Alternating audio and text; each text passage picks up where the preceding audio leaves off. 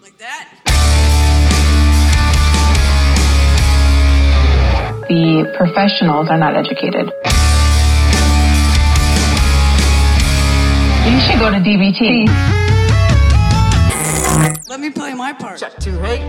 Like, is that real? Did that happen? Like, the structure of your brain actually changes. And do you still feel that every day? And then it got time for guitars. Eating disorder, like I didn't want to die, tendencies. but I didn't want to live. A helpless little girl. You gotta go in the hospital. You feel powerless because the body has a fear reaction. The opportunity to empower. No one can take away my power. I won't take myself out. Artists that are true like that, those are the ones that tend to create change.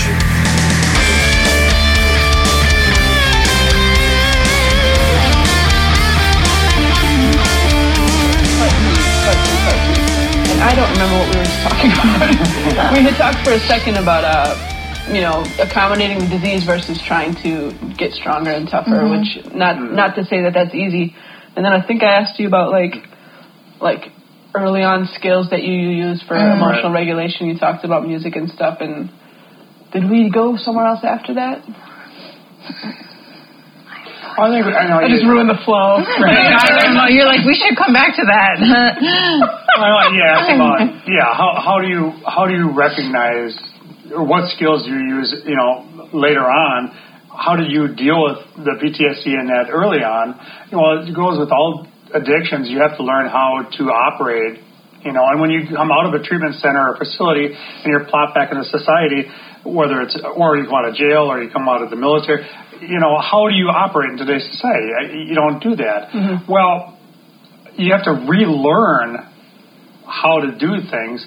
And if you've suffered some trauma, there's going to be triggers there, and you have to learn how to recognize those, or at least adjust your behavior to the world around you, because it's not going to adjust to you, right?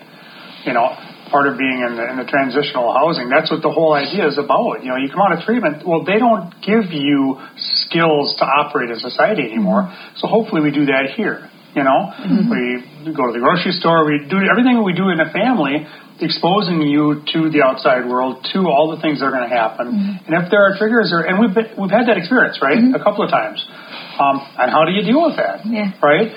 Part of it is, like you said, exposure to that and learning how to manage yourself after being triggered. I don't know if you want to talk about that at all. I don't know. You remember the car racing? That wasn't a trigger. That was just that was like overstimulating me. Like, we went to like a racetrack thing and it was so loud, and I was like, oh, I can't do this. It's like the people and the heat and the noise. And, but like after being at your going to visit your family, right? And you spent some time with them with dinner and that. Yeah, well, it wasn't really a trigger. So they wanted me to wait like a month before I saw my family, but my brother was getting married in a couple weeks, and I was like, I think it'd be good practice to like eat with them once before like that. And I was feeling like really positive and motivated, and like really just wanted to push myself and stuff. So I went to their house and I like pushed myself really hard, but then like after I did and I ate like quite a bit and like all that, we were in a good time. Then as soon as I got in their car, I just like totally shut off. Like I don't even know what happened, but it was like I was doing good, and then like I don't know if it was like a self-sabotage thing or what, but it kind of just like flipped. It was like no in between, Do you have those extremes are tricky. Do you have like extreme feelings sometimes right following a meal? Yeah, I'd say like right after or sometimes before, but I think it's like when I push myself harder than I should be. So like I'd only been living here 2 weeks, and it probably wasn't like time. I was just feeling so motivated in the second. Like we all felt like it was good, like including myself, and then some just I don't even know. Well, it's objectively good to eat, but then at the same time, like if it you shut down afterwards, it kind of makes me wonder, like, did that bring up again that idea of feeding your stomach and then you have your emotions come back again? And how do you get used to that on a daily basis to where every time you eat, your body doesn't freak out and your mind shuts down, so that you just I don't know if you like went numb or what it was like or whatever, but how do you adjust to that and start to deal with things that feel like they're out of your control, just bodily reactions, you know? Right. Yeah, I mean, we do process a lot, kind of before, during, after. A lot of people use distraction in the beginning, you know, when they're getting through a tough situation. And then sometimes you just have to sit with the uncomfortable and just do it. Yeah, which is hard. One thing I was going to bring up was it seems like there's this sort of like fear-based motivation. At least they tried to use that for me in treatment. Like they took me to the hospital and they did an MRI of my brain. And they showed me how much brain matter that I had lost because of malnutrition, and said, you know, if you continue this, you will never gain that back. Wow. Was that like a wake-up call, or were you like, hey, this is overkill, folks? I was like, yeah, so it doesn't matter. I mean, I was at such a bad point where it really didn't even, it was like, okay, well, You still so deep that it was I'm like, I still don't know how to get out of this hole. You're telling me that I'm like hurting myself, but I've been hurting myself for 10 years, 20 years. So how is this supposed to help? So you didn't necessarily need to know the risks. You needed to know the solution. And it's easier to tell someone the risks of their behavior than help them fix it. Yes. Yes. That's tricky. Yeah, that would be an easy way out. Hey, by the way, thanks for coming here for help because you know you're destroying yourself. Just to reiterate, you're destroying yourself. Thank you. Yes. Got it. Okay, back to the maintenance thing, right? I mean, if you can teach you how to maintain a healthy lifestyle as opposed to, oh, look at what you're doing to yourself, you know? Yeah, it's like it would be like someone goes to somewhere for smoking cessation. And they say, well, I don't want lung cancer, and I love my family, and I want to see my grandson's wedding, and then they have all these great reasons, and they want to get better. And the person says, well, you don't want lung cancer, but let me tell you about emphysema. Like, okay, we get it. We get it. Like, there's only so much gloom and doom is going to help a person, and I think a lot of people with an eating disorder live in a dark headspace anyway. I don't sit here and act like I'm the expert. I just have observed a few things, and I want people who hear this to know they're not the only ones. If they do relate to some of the stuff that you're saying. So that's why I throw things out there, so that, because what we were saying earlier, a lot of people don't have anyone they talk about this stuff with. People come to Kelly Nicole Foundation events and say, like, I don't have anyone in my friends and family that I can talk about this with, and I look at their social media, and they've got the smiles, and they've got, I call it the avatar, they've got that fake face to the world. Not because they're bad people, but we kind of have to do that. But then where can they take that down and just be like, I feel like shit today? Well, don't they wear that as a protector, too, you know? But if you didn't, wouldn't you be called antisocial? Like, that's what I mean, so many people are so afraid of offending somebody else, or being offended, or even afraid of not being offended. Boy, there must be something wrong with me if I'm not offended by that. Everybody else is. You know? Oh, that's huge. That comes back to the identity politics thing. I know that's a little political, but I feel like it negatively affects mental health, so I bring it up now and then. Like when people are offended on behalf of groups they're not in, like telling me what I should be offended by. How dare you when someone misgendered you? And I'm like, I've been misgendered since I'm 8 years old. I'm going to be okay. If that was a problem for me, I would say it. And I don't misgender trans people, definitely not on purpose. But I don't owe someone else being offended at something that doesn't offend me. It's just, it's like, absolutely. Because what are we teaching? You know, like, I don't know. That's a tricky one for me, and I feel like we're just going through the looking glass. Like we're going into such a weird place where it's the polarization. You know, that I was talking with a friend of mine yesterday about kind of the death of conversation. Like when I sat down and said, I want this podcast to feel like people are eavesdropping, and I don't really talk to the audience very often, it's because I feel like people don't talk to people they don't agree with anymore. And that's a dying art form. Nobody wants to disagree or have, the opposite, and if they do, they just keep to themselves. And, Well, you don't just disagree, you're ruining the world, and you're in the wrong camp, and you're destroying everything, and you're the reason that blah, blah, blah, and everybody's Hitler. Like, if you disagree with someone, they're automatically Hitler. Like, excuse me, my grandparents ran from the Nazis, I'm actually German. I can explain this to you. Absolutely. I think it all depends who you're talking with, too. Like, if you're talking to a super open-minded person, like, I feel like it's a lot easier, than, like... if you don't know the person or if you know they're just like not, they're just going to be an argument and not a conversation. Because it's such a, like, if there's a conversation, I don't mind talking politically, religion, like spirituality, anything. I love talking about that stuff. But if I know the person's just going to be argumentative, then it's like, nah, you're not the person to talk about this kind of stuff with, you know. And I wonder if those skills came back, like if that culture of conversation and civic disagreement and stuff came back, if people would feel more open about talking about the things they don't feel like they can talk about with people, hence, you know, aka mental illness. Right. Like if we had a more open society where we weren't all in our camps and all in our tribes and waving our gang colors in the air, could we say to someone who's like a close friend but someone that you've never talked about XYZ with, yeah, I deal with some shit, you know, meals are hard for me, and I won't go into a ton of detail, but you know, thanks for hanging out with me while I try to get this burger down or whatever. And maybe they could just be like, okay, I don't know what that means that this person just said to me, but I can feel that it's important to them. Like, why is that not more of a universal skill? It seems so basic. Right. But how many people wouldn't even be willing to open the door that much to someone, even a friend? You know? And we have people with celiacs, and people invite us over to their house or out to dinner or whatever, and they're like, "Oh, I feel so bad. Well, what do I need to do?" And and I'm like, "Don't do anything. Just chill, relax. I'll adjust. I'll take care of myself." Gluten free or something, or what do you mean? Yeah.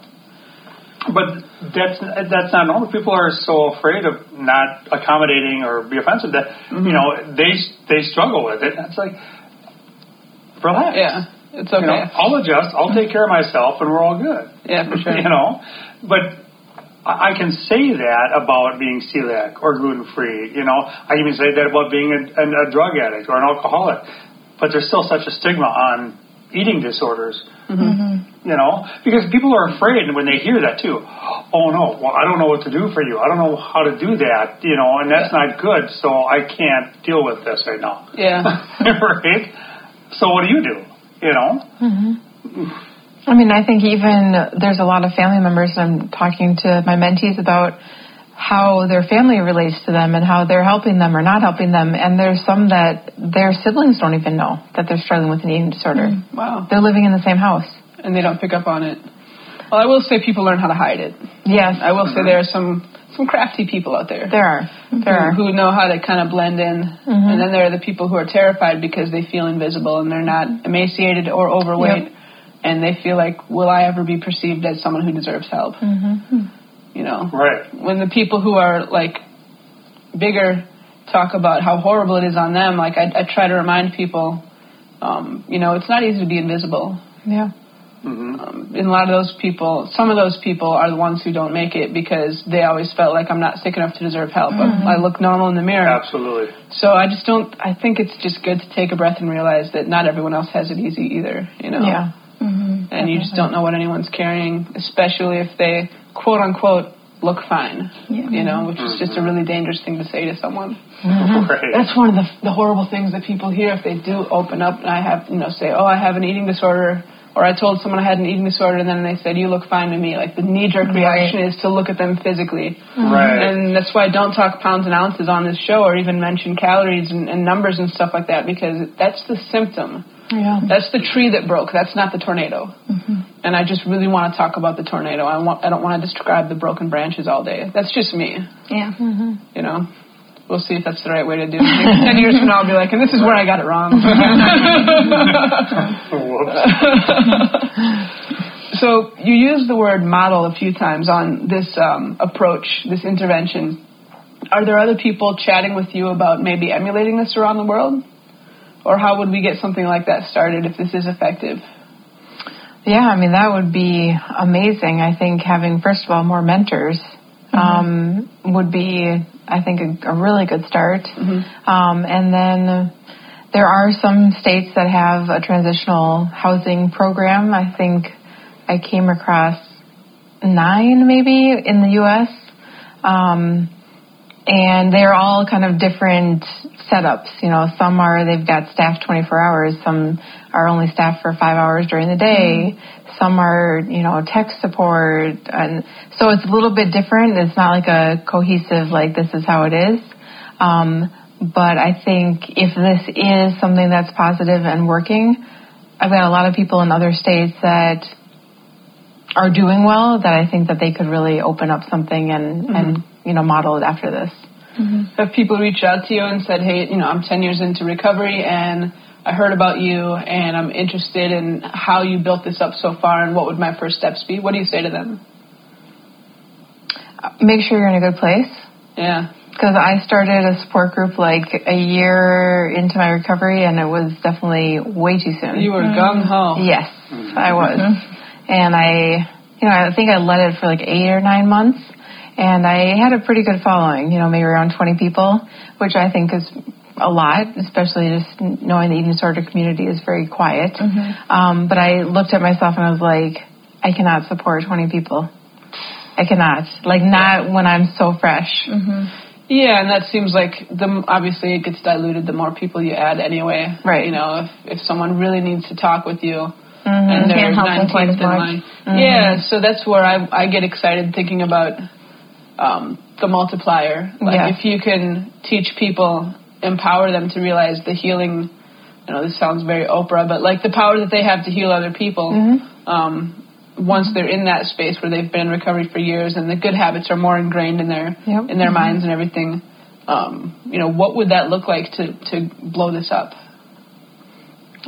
Having transitional housing, transitional home environment. We even kind of talked about having small houses, kind of like a family house where people do get to come into their to their home. So it wouldn't just be like an actual treatment transitional housing, but it would be like we have people around the U.S. that are willing to take in somebody that they themselves have gone through it on like a family scale. I think because that's the hard part, right? Is finding people that have gone through it that are want willing, to do it, that want to bring people in. Because we've talked about it. People want to kind of step away when they become successful, and it's hard. Give back a little bit and help other people, because when you look at how many people are turned away at Emily program or Melrose, there are tons of people out there that need the help, and there are tons of people out there that have made it. So we need to just help each other, and that's I think the biggest thing. You can get that, and then you can start building this system, this network, sort of like Gilda's Club a little bit, where you've got a community, a different place, but you got a community where people can go to your resources, to learn about eating disorders. Geez, I've got a friend, or I've got a partner, or I've got a family member. How do I talk to them? How do I serve dinner? How do I go to the store? What should I be thinking about? Yeah. People need that because they're afraid or they don't know. The people that need to know, where can I go for this help? They need that. And so you grow that community with people, by people that have gone through it and are successful. Those are the people that we understand. Yeah, I will say that when I told my parents about Living Proof Minnesota, I had very divided reactions. So my mom was like, this is not a good idea. You're going to be immersed in people that are unhealthy and it will bring you back there. And do you really want to spend your time doing that? Where my dad was like, you have such an asset to give to other people. It sounds like a no-brainer. You are ready to take this on. And it's like, I can see both sides, right? Totally logical. Exactly. But that's where I'm kind of saying is you really do have to be in a good place to start something. It's the function of time and just where you're at on your journey. It's not really a right or wrong. It's are you ready? Yeah. I think I had looked into volunteering at a hospice right after Cal died, and they were like, you're not allowed until it's been a year because you're just you might feel like you need to throw yourself into something, but it's just way too much. And so by a year I had started working on the foundation, so I've got a place to express myself, so that's a lot better. Cool. So can you talk about your website a little bit? What kind of content do you have out there to explain to people what it is you're doing? Yeah, so the website's a little bit an evolving workspace. So we've got the mentoring, and I've got some interest in people doing guided supportive activities. So let's say we take 3 people to the zoo and dinner, or to a movie and dessert. something like that, where they're getting out, they're exposing themselves. And I guess I'm kind of waiting for that to evolve. I'm kind of putting that out there. It hasn't really taken effect yet. And then I'm working with my husband and then another couple trying to build this nonprofit, the Transitional Living Space. So those are separate entities, or is the website of the nonprofit, or are they kind of different? So technically, we've got the nonprofit, which is hopefully going to be this soon-to-be home, available for more people than just one or two. Gotcha. And then we've got the for-profit, which I have been doing the mentoring out of. Got it. So I hope to all be under the nonprofit at one point, but until I feel like it's really underway, I had to feel it a little bit separate. Just reorganize it once it's ready. Exactly. The reason I asked about that, does Living Proof MN have a YouTube channel or any place to just put ongoing content? We've got Instagram and Facebook, and then the website, and I've got a blog on there, which I could be doing more. Could be writing more. Yeah, it's hard at this point because the mentoring has kind of exploded. Grown a lot, and very fast. It's like this gal from South Africa. These people are all over the world, and that's quite a bit of work to try to work out. And then you have social media content, the Instagram, the Facebook, whatever, and trying to get people involved to handle different aspects of that is where we're at right now. Once we have that structure and those people, it's easier to move on and grow from there, but finding a bigger place that we can expand the transitional housing is a huge thing right now. Right. That's something we're working on really hard. And then there's that paradox of how big can you let that get before it doesn't feel like home? Right. Because you don't want that institutional feel, but there's millions of people who need help. I know. Absolutely. So hard. That's what Shira touched on, is having different families. Yeah, exactly. Right? Because the family aspect of it is really important. I mean, that's a big piece, Yeah, food is so social just on its own. Many eating occasions are a social thing. So many times when people eat something they didn't want to, it was, I was at this thing and that's what they brought out, or God's sakes, it's someone's birthday again. So it's like 4 times at work this week I had cake for lunch. It's just constant. So dealing with food in a social environment, I think, has to be part of the recovery, right? Absolutely. Yeah, for sure. Yes, you can't really shy away from that, unfortunately. So we talk a lot about kind of, America and its discontents and stuff like that, and also how lucky it is to be here in Minnesota with all these medical resources. Can you talk about the international picture a little bit? And you can, not have to share names and things like that, but I'm curious, when you talk about New Zealand and South Africa and these different places, what's available for people? How are their eating disorders presenting differently? Things like that. What's the experience around the world? Yeah, the experience so far I've been getting, and like I said, we've got England, South Africa, New Zealand, and Australia who've kind of reached out. And some people are living in rural places, so there isn't always something available right in that vicinity. But what I'm seeing is that the professionals are not educated. So even if they had a location, yes, there's those very, very few people that know kind of how to talk the lingo or, talk the walk or whatever it is. But it's the actual practitioners, the, family medicine people, the pediatric specialists that don't know anything about eating disorders. Don't know how to recognize it or treat it. Or, they come in and they're a normal, BMI or even obese, and they're saying there's no way you could be having an eating disorder. Oh, God, there they go. So that drives me crazy. Yes. Yeah. Because the idea, I think it's evolutionary, like this idea that if, I'm going to say it in a callous way because I think this is where it's at as the human animal perceives it. Like if you're taking more than your body requires from a limited food source, you must be the problem. You can't possibly need help. And that is not mental health advocacy. Right. And a person can go up and down and up and down and explain that one to me. They need help when they're starving, But then when they're binging, they don't need help. Right. Explain that to me. Yeah, right. It's one human being. It's like we talked before about we can't treat your eating disorder until your trauma's better, or we can't treat your PTSD until your weight is up. Right. Like, excuse me, where can I just be a human being? Yeah, I know where. Here. Living-proof MS. Yeah, that's why I feel like this has to be a seed, and that there's just thousands more like you out there, you know?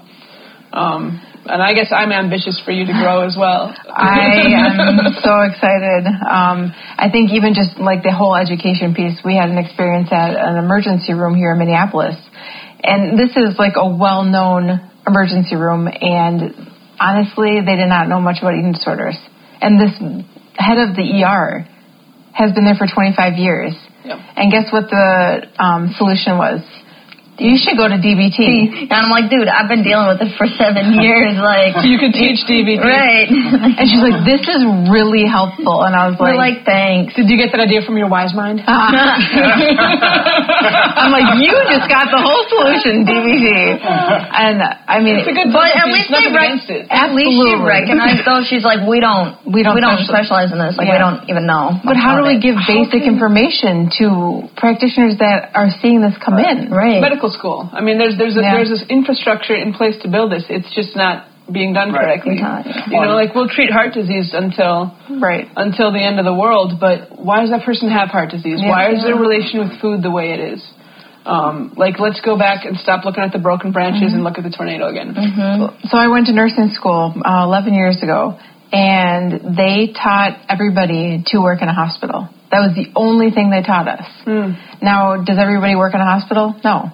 I've never stepped foot in a hospital to actually work there, ever, since I've had my degree.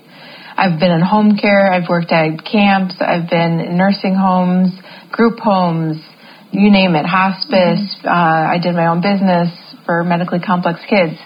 They did not teach towards anything except hospitals. That's the same thing with medical school. They teach to help once people are sick. They don't help with the prevention. They don't help with the mental illness. Most doctors don't even really know how to diagnose or to talk with somebody about that. Like, that is a huge, huge problem, is just the education and the knowledge and getting that information out there.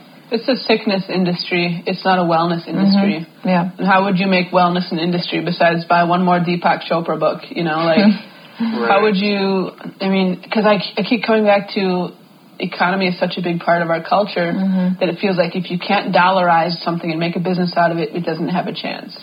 Or if something starts out as a movement, it'll become a business eventually. I had somebody reach out to me. I said, I am offering you my mentoring service. And she's like, what's the catch? What are you trying to sell me? Oh.